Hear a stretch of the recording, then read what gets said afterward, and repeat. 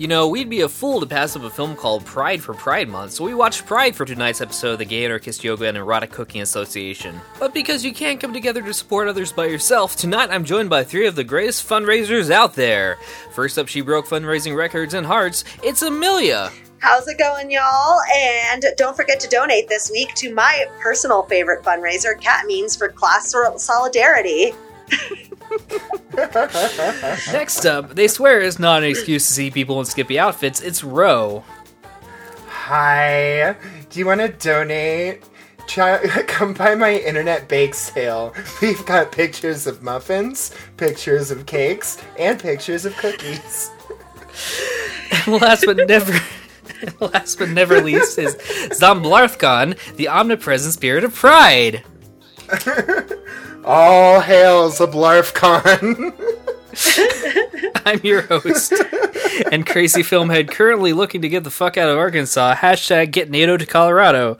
Tonight's film is The Anti-Stonewall, based on a true event, real names, 38 speaking roles for queer characters, and is arguably good.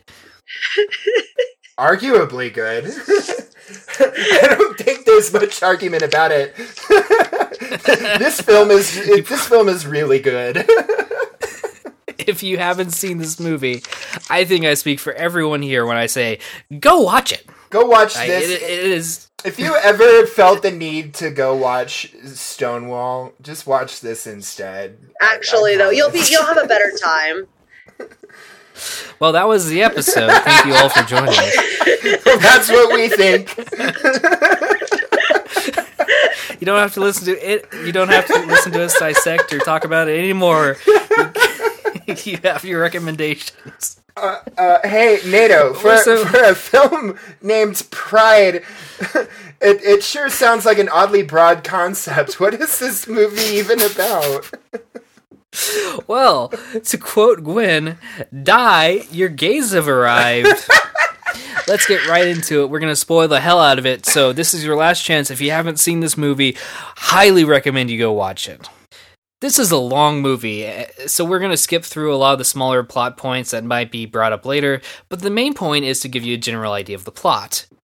Pride is a retelling of 1984 British miners' strike and a group of lesbians and gays who came together to support them called the Lesbians and Gays Support the Miners, or LGSM. They end up sending support to a small town in Wales called Ashwin, right? Ashwin? Ashwin. Welsh is a hell of a language. Welsh is a hell of a language. Welsh is scary.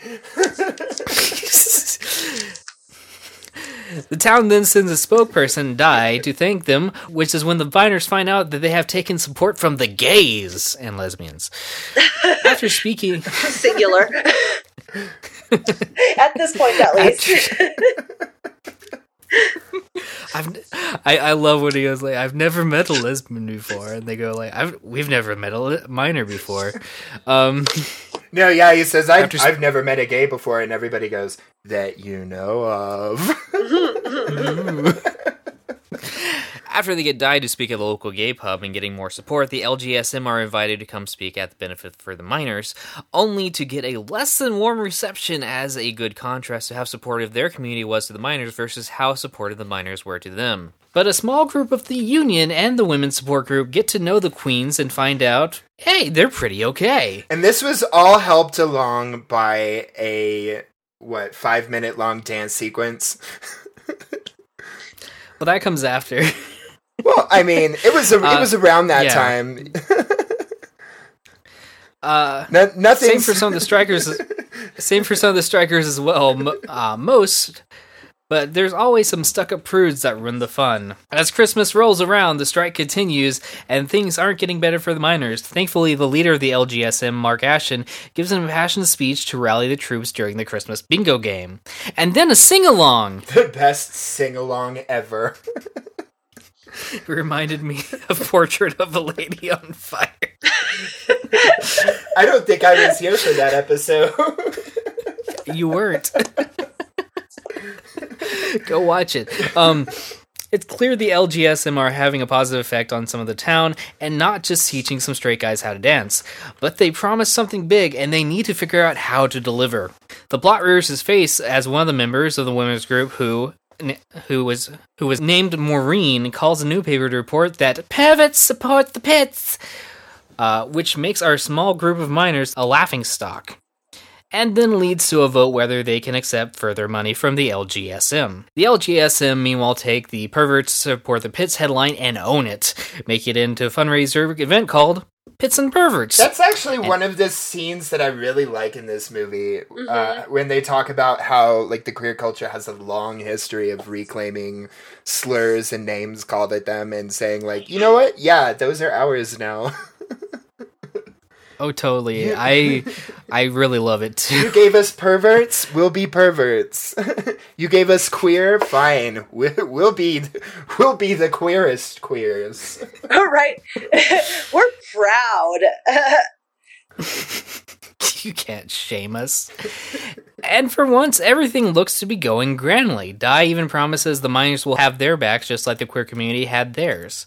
So obviously, some shady shit happens, and after the event was a huge success, the vote was moved up without telling the members who were at the Pits and Perverts event, meaning they couldn't have cast their votes. All this means the vote ended with a resolution to quit accepting support from the LGSM, despite them being one of the biggest supporters. After the loss and saying their goodbyes, the LGSM head back to London one last time. Without the ability to support the miners, the group falls apart. Joe, the 20-year-old photographer, is found out as gay by his parents and isolated. Gethin, who co-owns the bookshop where they meet, gets assaulted. Mark quits. Things get depressing. I don't know why I said it like that, but things get depressing. Yay! And things don't stop getting depressing either, because the miners eventually lose and have to go back to the mines. Which happens on March 4th, 1985. Indeed. And our film ends like it began, on Pride. Mark shows up to apologize as the LGSM come together once again to celebrate the event. And then, a surprise! Some of the town shows up to wish them a happy Pride. Some of the town? You mean, like, all of South Wales? I'm getting to that. That was the surprise. I know, I just felt like making a joke. Not only did their friends from the town show up, though, but so do all the miners they helped to march alongside the queer community in solidarity. Happy. And the movie ends by letting us know what our cast went on to accomplish. But to be fair, it did not cover everyone portrayed in this film. So that was Pride, and my God, I'm pretty sure that was a good story. What did y'all think? It's like that scene from Mulan. He's like, now all of South Wales knows you're here.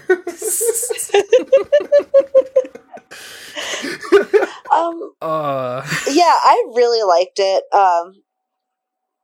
I felt like this movie did a really good job of showing what can happen when people come together and just stop being assholes for a second. You know what I mean? Like, yeah. I think it applies especially now, when we're talking about, solidarity, right? Because I think in the modern day United States, we have a lot of this conversation around different issues, LGBTQIA plus issues, race issues, like all this other stuff. And I think, when you go down to it, like really what we need is solidarity between like all these groups, right? All these oppressed groups. The movie opens up with a union song, Solidarity Forever. Yes. Solidarity Forever. The union makes us strong. And it really drives in that point. Within, like, the first 5 minutes of the movie, you have somebody impassionately making this point. Yeah. We should be supporting the miners because the government hates them, the police hates them, the media hates them, half the country hate them.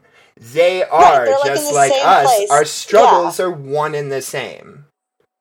And there's this for that, yeah. And later Yeah, Go. and later on, there's even like a part where Mark Ashton is talking to Di, and Di brings up like it's brought up like I think twice, but he brings up like the old like 100-year-old banner of like two people like shaking hands to signify that their fights are the same. Yeah, he brings it up once when they're walking through the countryside. It's the same conversation when Mark or Mike, I can't remember his name, I'm sorry. Mark. When Mark is saying, it's the same conversation when Mark is saying, I never understood how you can support like gay rights and you won't support women's rights.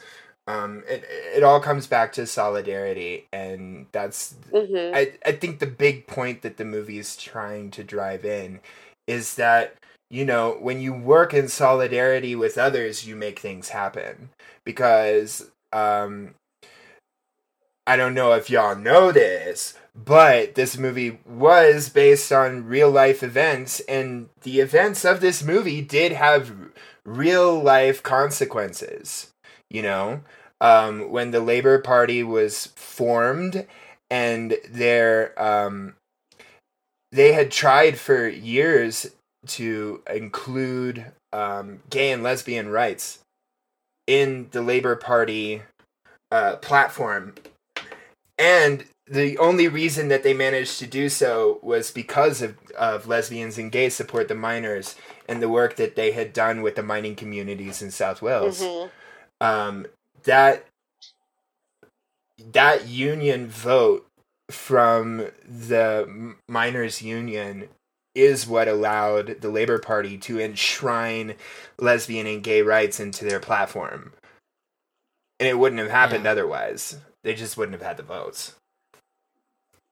Not only that, but a lot of the people portrayed in this film were actually the people that were involved in this, and there's like 2 or 3 like promo videos of like the people portrayed in this film talking about both this film and sort of their own experiences. There's actually a half-hour-long documentary called All Out: Dancing in Dulé. Again, Welsh is scary. Sorry if I mispronounced that. I looked it up. I think it's pronounced Delay. I'm just gonna not say it. Like we said, Welsh is scary. D-Town. but in that documentary, you can actually see and hear a lot of the real members of the LGSM, like Mark Ashton, like talk about the actual event itself. And it was produced by members of the LGSM. Right. And you also get to see and hear the miners march at Pride, and like even down to like the banners they have were like really close to what actually was shown. Like there was this green banner in the documentary that was almost perfectly recreated for the movie. I was like, oh my god, I recognize that. Yeah. Some of those lodge banners are really old. I wouldn't be surprised if they actually just got banners on loan from the lodges themselves. Yeah. Yep. It wouldn't surprise me. Can we talk about the vibe of this movie and how unapologetically, like, straight up queer this movie is? Yeah, I think that there are so many times in this film where, like, that is kind of like one of the running themes, like, of this movie is being proud of being queer, you know? Because, like, there are moments in this movie where they're like, well, maybe we should just, you know, call and say that we're the LGSM instead of, like, saying, you know, lesbian and gay. Right. And Mark gives that whole speech about, like, no, this is who we are and, like, we're proud. Yeah, this film takes place in the mid-1980s, which is a very kind of we're here, we're queer, get used to it kind of time. It's the middle of the AIDS crisis. You know, there's a lot of activism around that already going on. And so gay issues are very much in the public eye at the time. And it's very much a conversation that the public is in the middle of being forced to have, you know? So to really kind of get that across in a movie you really have to lean into the queer aspect of it. Like you look at these characters and you look at how they're interacting with one another, and it reads very real. Yeah. Not only that, but like this is a large cast compared to a lot of the movies we watch. This is a pretty large cast. It's a large cast and a long movie. And worth every second of it. But not only is the cast large, but they're also very, very distinct from each other, which is really hard to do with an ensemble like this. Like, even all of the ladies in the women's support group are completely different than each other and easily definable, even if we don't know their names. Right. And again, 30, like, for a movie like this, to have like 38 speaking roles for queer characters, queer people, that's still very impressive. Right. And they did it all without dehumanizing them or forcing them to turn tricks or, you know, I mean, there are a couple of very graphic depictions of homophobia in this movie, but you know, that is very real to the time. That is very part of the culture back then, is, you know, being unapologetically you in spite of, you know, having bricks and firecrackers tossed through your window, or, you know, being out collecting money in the face of people who would spit at your feet, you know? You know, I just realized that, actually, this just struck me, that, like, compared to Stonewall, which at times felt a lot like trauma porn, this movie gets across the message of, like, these awful, violent struggles that the gay community and the queer community has had to face without, like, making it trauma porn. Right. It's because it had a message that it wanted to push through. Yeah. Right? That wasn't just, look at us poor queers. Yeah. It was look at us, we're out here. In a way that Stonewall very much wasn't. We're taking the reins and, like, you know, taking action. Like, this film was about taking action. It wasn't about just rehashing trauma and, like, you know, objectifying queer experiences for a straight audience. This movie does have similarities with Stonewall. One of them being Joe was basically an audience surrogate character created, although Joe was a lot less impactful than Kentucky Fried Chicken or Kansas Fried Chicken, I guess. But, like, he doesn't take center stage in the narrative, but he still has his own story. But the most important thing is he doesn't distract from the story of the historical figures being portrayed in this film. He's more just to, like, kind of ground things, or in, I think 2 instances expand on events. He's more there as an audience surrogate than he is as, like, a director surrogate. You know what I mean? Mm-hmm. Like, Cornboy from Stonewall, whose name I refuse to remember, he was more of, like, a self-insert, like, this is a film about how I personally was at the Stonewall riots and threw the first brick. Whereas Joe's character is more there to let the audience step into the story. Mm-hmm. He doesn't take center stage. He's there, he says the bits that he needs to be there to say, and he takes pictures.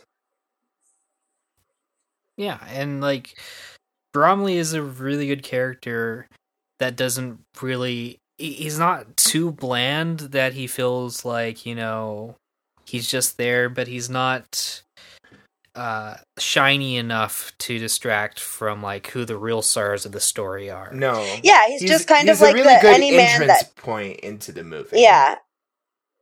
Yeah. Speaking of entry points and things I didn't know, did you know that all lesbians are vegetarians? All lesbians are vegetarians. You heard it here first, folks. I really appreciated the moments like that in this movie. Because that wasn't the only moment where it was like, you have these, minors that haven't really been exposed knowingly to gay people.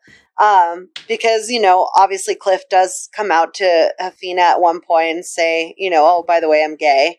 Right. But like, there are all these like really just, I thought, wholesome moments where you really think that they're gonna, where like, you think they're ask, gonna lean into one point and then they go somewhere completely else. So like y'all two are married. Okay, so I need to ask you a question, and they like even they say like, oh, I know what this is gonna be, and she's like, who does the housework? Like, and they say out loud like, oh, that is definitely not what I thought you were gonna ask. Right. I really like the line, we don't mind the gays and lesbians, that's fine, but don't you dare be bringing people from North Wales down here. Yeah, that was great. I thought that was like one of my favorite lines in the movie. Yeah. It felt really authentic, you know what I mean? It really did. As someone from like Texas, like right, it's like bringing someone from Austin down to where I grew up, kind of thing. It's like they aren't welcome here, but it's kind of a joke because they are welcome there. I guess like I want to talk a little bit about the ultimate meaning of this movie, which is the fear of the unknown. And how the unknown might not be that different from what you are. I think there was a really good moment in that where Mark, when he's first speaking to like that gathering of like the miners, and he says, well, if 1 in 5 people are gay, then that means 1 in 5 of you must be gay too. So at least 1 in 5 of you are really happy to see us here. Yeah. And I think that really like kind of drives that home a little bit to where like, yeah, they fear all these, gay people because they haven't really come across gay people so far as they know. But like actually at the end of the day, like gay people are just like everyone else. So like actually you probably have. And like they're not that strange. It's not like that different from you. And I think this again even ties into the film's message about solidarity. Mm-hmm. Because when oh god. Because when Dai was giving his speech, right, at the gay club, he says, when you're all alone in the world and you're fighting a fight that is much bigger than you against an opponent that is much bigger than you, and you find that you had a friend that you never even knew you had, he says, it's just about the best feeling in the world. And I think those two messages are very kind of compatible. Like you and I, we are more the same than we are different. And it's the only thing that's keeping us apart are the perceived differences that you kind of force upon us. And I feel like that's very applicable to today's kind of, because there is in the US, I feel like right at the moment, there is this big divide kind of between the Rust Belt and other social issues, right? Right. To whereas like there are a lot of people from the Rust Belt who are like hardcore, like on the right, Trump supporters and stuff like that. But at the end of the day, they're more like us, and they're ever going to be like, the Donald Trumps of the world. Right. Yeah. And it's about, breaking down those barriers and getting people to see what they're not seeing. Right. There's this really great moment near the end where Cliff, that's his name, right? Yeah.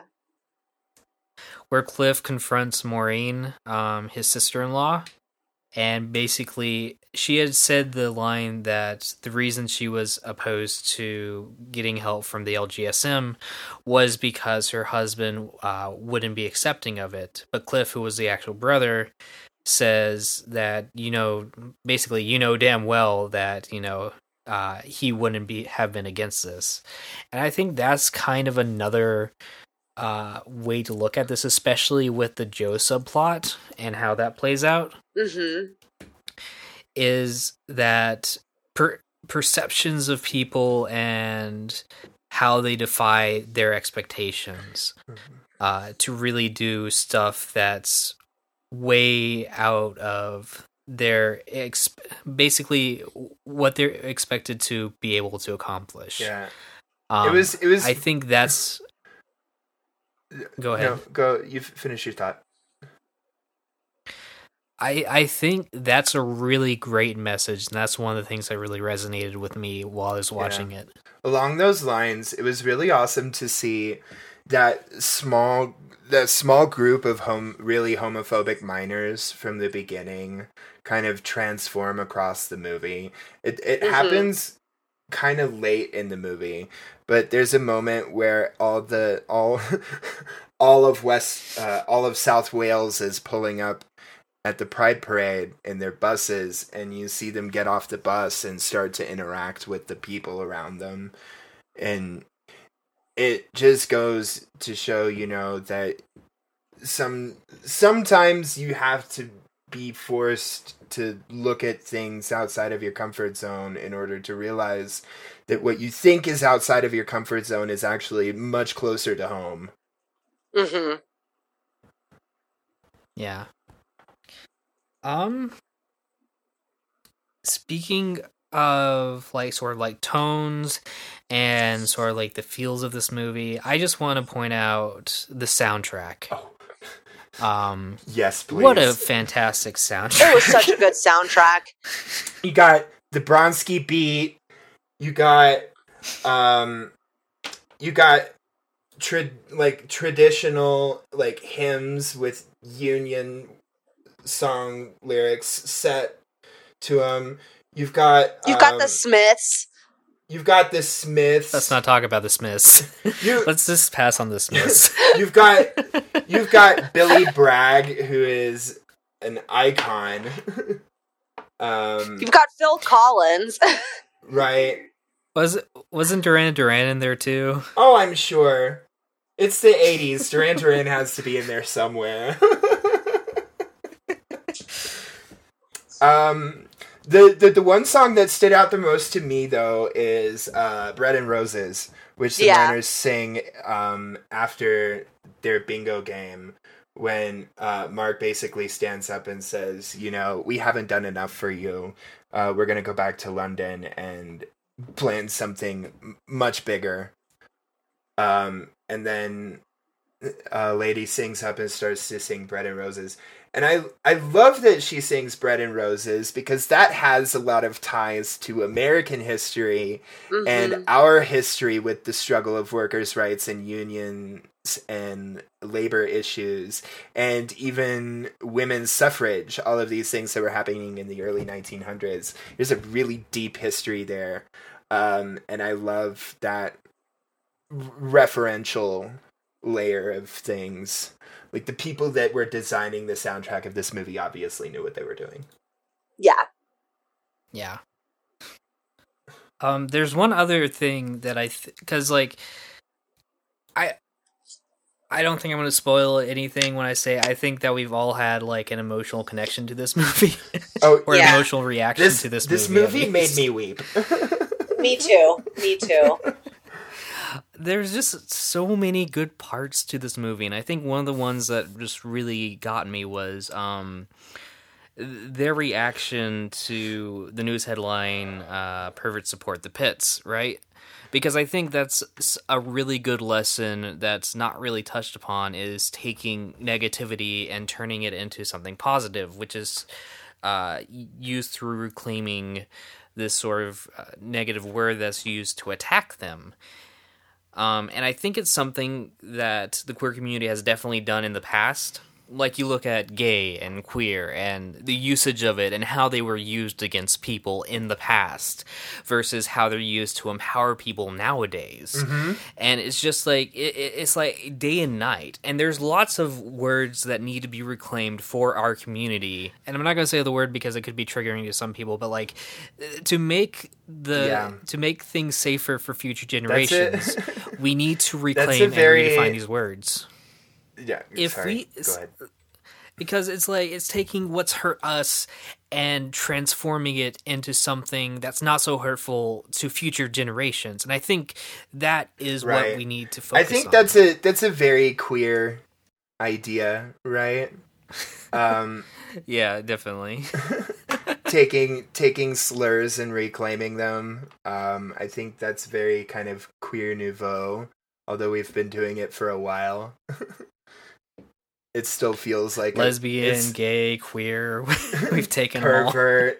The F word in certain circumstances. We're working on others. And it also kind of speaks to the level of which being queer and being in this space is kind of a political experience. Mm-hmm. You know what I mean? To have that history of taking slurs and turning it into activism and taking issues that resonate with you, it's a very political idea, and this is a very political movie. And it really kind of speaks, and I'm sure there are plenty of people that would disagree, saying, you know, I'm gay, and it doesn't have to be political. And, you know, sure, but, you know, I think being queer, at least to me, is a very political experience. Well, I was going to say that there's always some people in, you know, the community that I think overcompensate not being, you know, the dominant majority by trying to kind of be complacent and placate them, you know? It's the same thing as when you see, like, Latinos that are like, oh, I don't, you know, really care about politics, like, they don't affect me. And it's like, no, by existing as a non-white, non-heterosexual person, like, that alone is political. But, you know, I think for some oppressed people, like, it's easier to almost try to fit into that white space by, like, being as complacent as possible, as opposed to the other option, which is to be loud and outspoken and be like, basically not take things laying down. And I think that's really important. Like, there's this twofold idea when it comes to censoring words. One side is, this word has hurt me a lot, and therefore the more we can suppress it and the more we can sort of like educate about it so that people don't use it, the more it will go away and not hurt future generations. And on the other side is the idea of reclaiming and redefining words, which we've talked about before. Because you're not going to get a bigot, asshole, fuckhead to stop using a word to try and hurt people that they hate. Because just sitting them down and saying this word is hurtful to these people and this is why isn't going to change their mind. Because, as previously stated, they are a bigoted asshole fuckhead. And you're going to get called gay, you're going to get called a slut, you're going to get called a whore, you're going to get called a pervert. But on the other side of that, to turn around and just be like, yeah, so what, kind of thing, it takes away their power that they thought they had and gives it to you. And I know a lot of people aren't going to be in the same situation.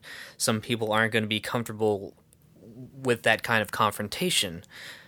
But for those of us who are, it is our job to lead by example. It's our job to try and make things safer for future generations. It is our job to take as much negativity towards our community as we can and try to take away all of its spite and own it.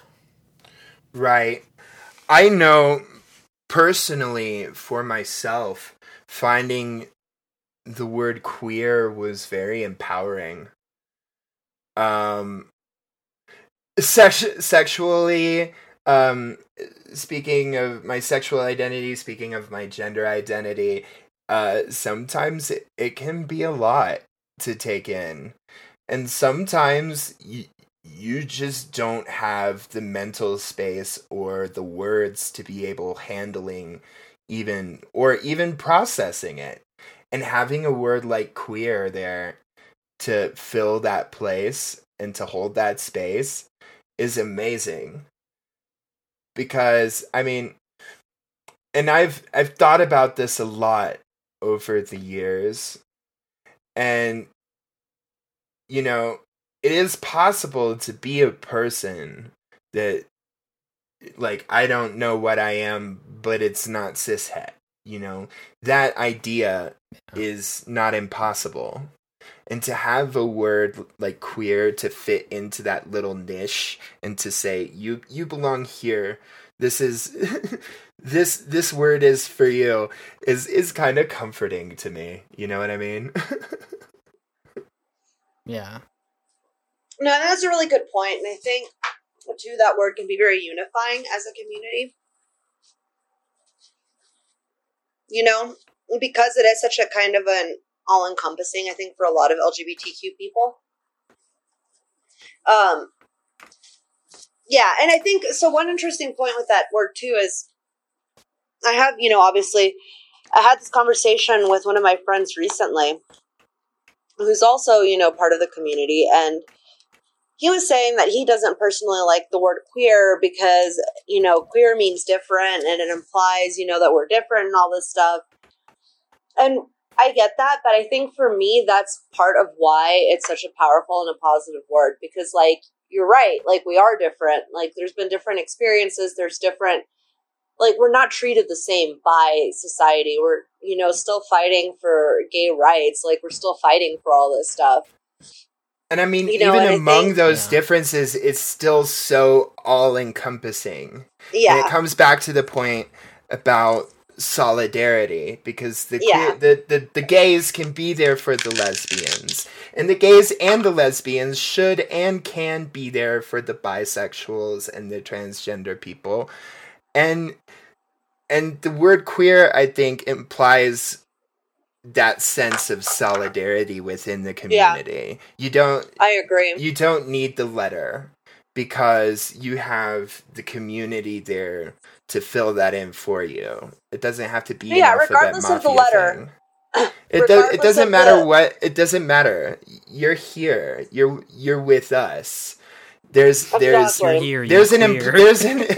You're queer. Get used to it. There's an implied solidarity there, and it goes back again to that point that we keep making about solidarity in this movie. Sorry to keep bringing it up, but it's really, really important.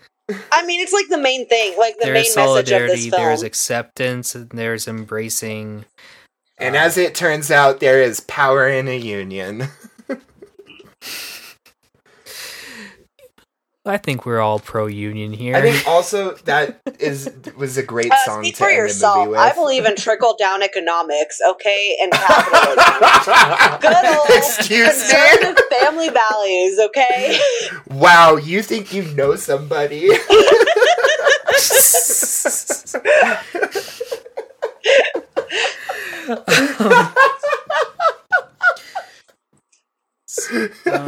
That was a joke, by the way, for our listeners.